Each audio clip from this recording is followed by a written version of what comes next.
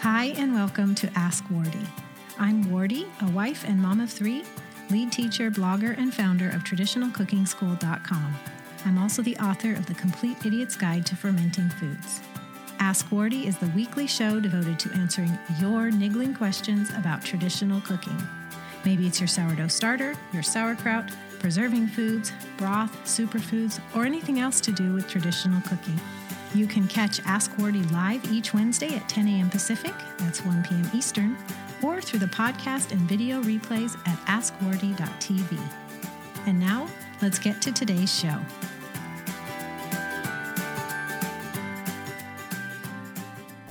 Here's the issue. You want to use your essential oils in cooking, or maybe not, but regardless, you want them to be handy and you want them to be stored well so they don't degrade. So how do you do that? Well, I have 3 steps to share with you today so that your essential oils will not only be stored well and be preserved for as long as possible, but they're going to be handy and very usable for you. This is a question that came in from Amanda W. She said, I'm curious about how and where you store the essential oils that you use for cooking. I haven't managed to come up with a solution that really suits me yet. Any information would be appreciated. Well, Amanda, I am going to share with you exactly what I do. I'm also going to share some ways that you could make it your own, you or anybody who's listening today. I do want to say, first off, just that 2 things actually. One is whether or not you cook with essential oils. That's not the topic of today's Ask Wardy. Some people are comfortable with it, some people are not.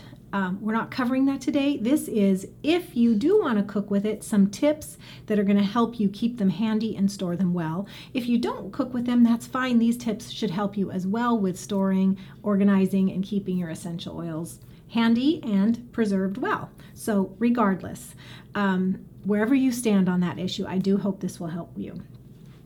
Second, what was my second point I was going to say? I don't remember. The second point that I was going to say is the kitchen is the worst place to keep your essential oils. So whether you're doing them for home health remedies or you're cooking with them, don't keep your essential oils in the kitchen. It's the worst place because the kitchen is warm. You have the heat of the stove, the heat of the oven. If your dehydrator is running, your refrigerator is warm, you're running warm water, so around the sink is warm. That warmth is the opposite of how to store your essential oils. They need cool and dark. So you don't want them to be warm. You don't want them to be exposed, to light. Keep them dark as much as possible. So the kitchen is really a bad place to keep them. And that's where you run into a catch-22 if you want to cook with them, or if you're using them frequently in your DIY projects, is you want them to be handy, but don't keep them in the kitchen. So I hope that what I share today is going to be helpful to give you some tips for a way to manage kind of both those things, handy and good preservation. Okay, so feel free to share your questions or comments as we go. On Facebook, Danielle is right there answering your questions. I'll go back later and do that. Also go to askwardy.tv, look for this episode. It's number 96, and you can add any questions or comments in the comments there. All right, so Amanda, let's get to it. 3 steps to storing your essential oils so that you preserve their potency and they're still easy to get and use. Step 1 is you want to put them all together. Now, DIY things would be, a cardboard box, maybe a U.S. Postal Service priority mail shipping box. But there are special carry cases that are made for essential oils. Like this fabric one would hold 9 essential oils. There's ones that hold like 16 or 30. I have some links for you at askwardy.tv, or look just below this video. There are wooden boxes, and I love these. This is from Rocky Mountain Oils, which is one of our 2 favorite essential oil sources. This holds 30 or 32. They also have boxes that hold 16. I have 3 of these, and 2 of them hold our singles, and 1 of them holds our blends. And these are fantastic because they're very portable, so you can take them wherever in the house you need them. And I have some tips for you to make it even better. But step 1 really is that you need to get all your essential oils gathered together. You do have some options. Like I told you, I have 2 boxes like this for our singles, and then I have 1 box for our blends. But if you're cooking with your essential oils, you could also opt for having a carry case, small or large, really depending on how many oils you have, devoted to your cooking oils and then all your other oils separate. For me, I keep them all together in our carry cases. I don't split out the cooking ones from the others. And I just keep them all alphabetized. Because cooking oils have overlap in other health projects and health needs. So it just makes it easy for me, I think, just to keep them all together. And then when I need them for cooking, I know where they are. When I need them for health, I know where they are. And I don't have to think, is that a cooking oil? Is that with, you know what I mean, I think. All right, so you want to keep all of them together no matter what your storage situation is. Keep them all together. And it can be simple as reusing a cardboard box. You don't have to purchase anything, but I have chosen to purchase these wood boxes. Okay, step 2. Here is where some of the essential oil companies fall short. And Rocky Mountain Oils, which is one of our favorites, does not fall short here. When you purchase oils, they actually have a circle label on the top that tells you what the oil is. Who would have thought? But some others don't have that. And it's not a reflection on the quality of the oils, of course, but it's just one thing where you say, that's really helpful. So your oils are going to be facing up in your container. Well, if you want a certain one, and even if they're alphabetized, which mine are, you're still, if they're not labeled on top, you're having to get your case and look through them. Oh, okay, that's the one I want. I'm just pretending they weren't labeled on top. So here's the step I'm going to suggest for number 2 is for any oils that do not have labels on top, you want to label them on top. If you want something that's purchased that is ready to go for for the size of your essential oil bottles, I have this link for you with the video, and it is to a set of labels that are specifically made for essential oil bottles. Otherwise, you could, cut up address labels. You could do kind of a DIY thing.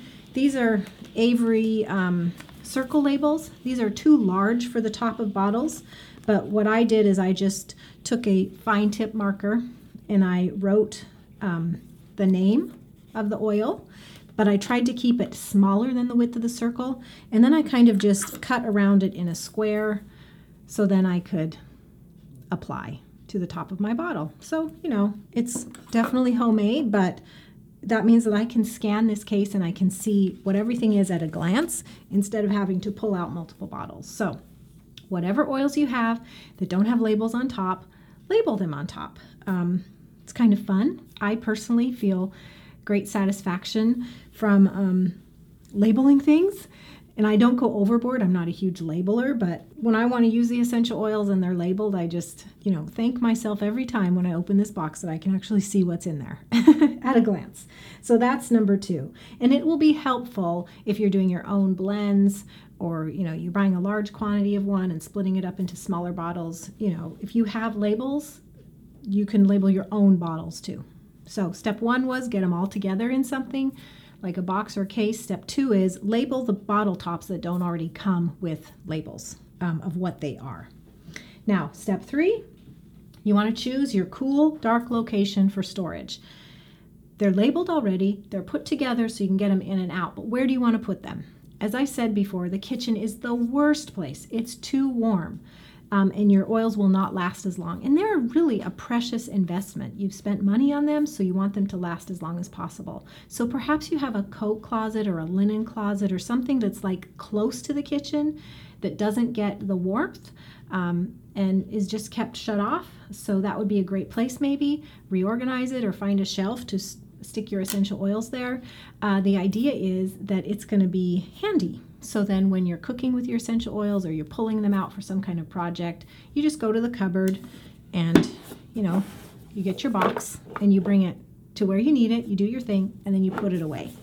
Another thing you can do is a bedroom closet or, like where you keep all your other health stuff, your herbs and things. Personally, I'm still keeping all of these in my bedroom closet where I have our homeopathics and our herbs and everything together.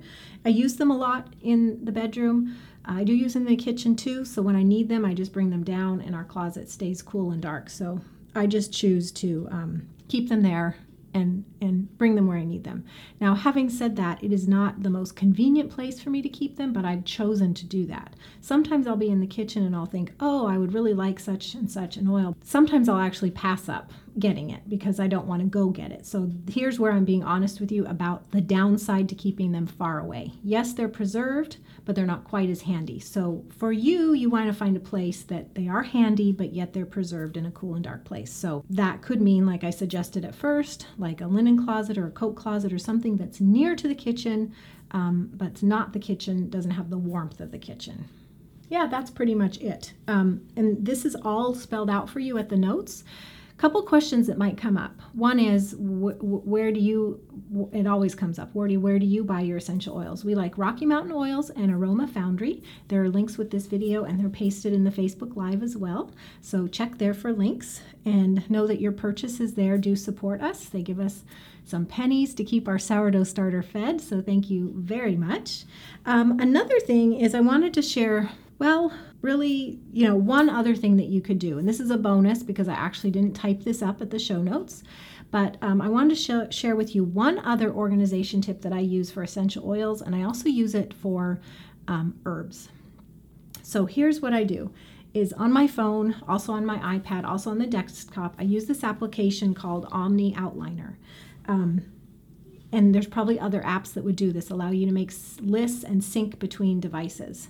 And so I have a list of essential oils, and within that list I have singles and I have blends, and I've actually entered every single oil that we own, and there's a column for quantity. So if I have 2 bottles, I'll put a 2. If I have 3, I'll put a 3. If I have 1, I'll put a 1. And you may know that there are 15 milliliter size bottles, and there's 5 milliliter size bottles, and there may be others, but just to keep it simple, if both of these were like peppermint, for instance, and I had a 15 mil and a 5 mil, in the quantity column, I would put 1.5. And that tells me I have a full size and I have a small size. So that's just my easy way of doing it. I have that. And then anytime I run out of an oil, I go to I usually have something with me, phone or iPad, or I'm near the computer, and I go and open that app and I just change the quantity. Anytime I order oils, as soon as they arrive and I'm unboxing them, I'm typing anything new into my little list and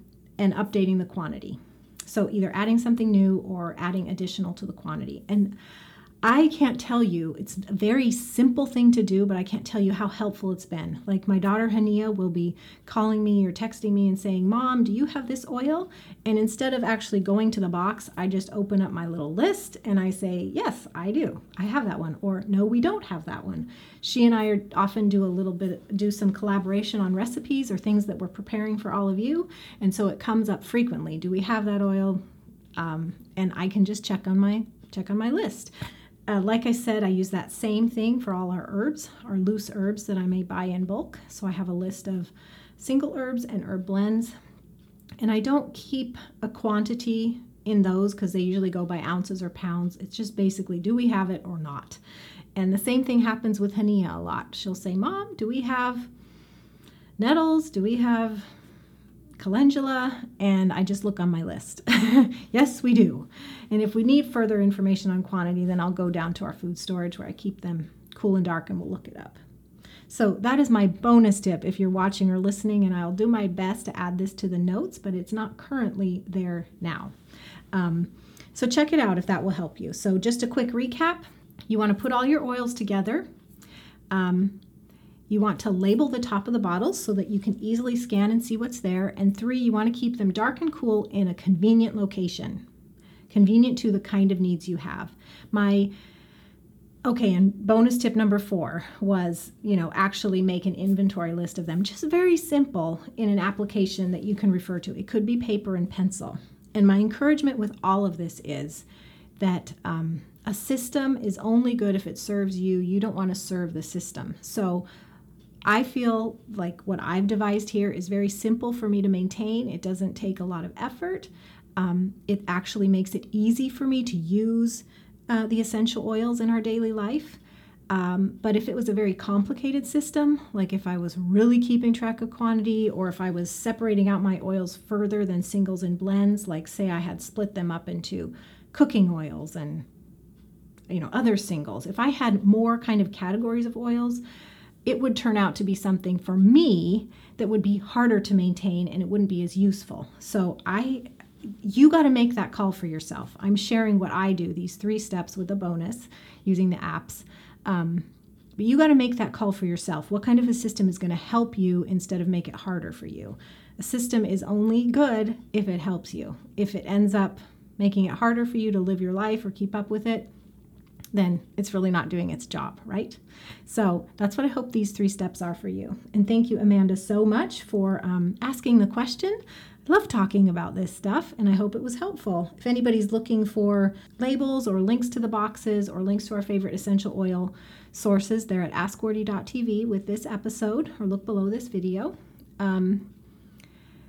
Also, as you may know, I'm here at Traditional Cooking School by GNOWFGLINS, and our thing really is traditional cooking, and essential oils are so helpful for nourishing our bodies, and we do use them in cooking occasionally, very healthfully. We follow some specific guidelines. But if you're interested in learning about traditional cooking is taking care. If you're cooking already, you're not spending any extra time, but you're taking care to prepare foods in the most nutritious and digestible way possible. And this really can improve your health and improve the joy at the family dinner table. So if you'd like to experience that and kind of test it out for yourself, I'd like to invite you to sign up for our free traditional cooking video series, where I introduce you to the fundamentals of traditional cooking. So introduce you to things like soaking and sprouting, tell you what GNOWFGLINS are, introduce to you the concept of skillet dishes, where you don't have to have a recipe, but you can dive into your pantry and use foods that you already have to create one-dish meals that are very delicious and flavorful for your family. So if you want to check all that out,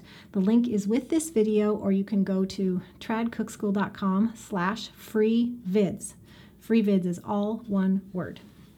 Or just look with this video, you will see a link. And I think that's a wrap. So thanks for your question, Amanda. If any of you have questions to add to the queue, be sure to let me know. The instructions are at AskWordy.tv. You can submit by email or click a handy button to submit it by Facebook Messenger. I will be back here again next week, same time, same place. So I hope you will join me then too. God bless you all. Bye-bye. Thanks so much for joining me today.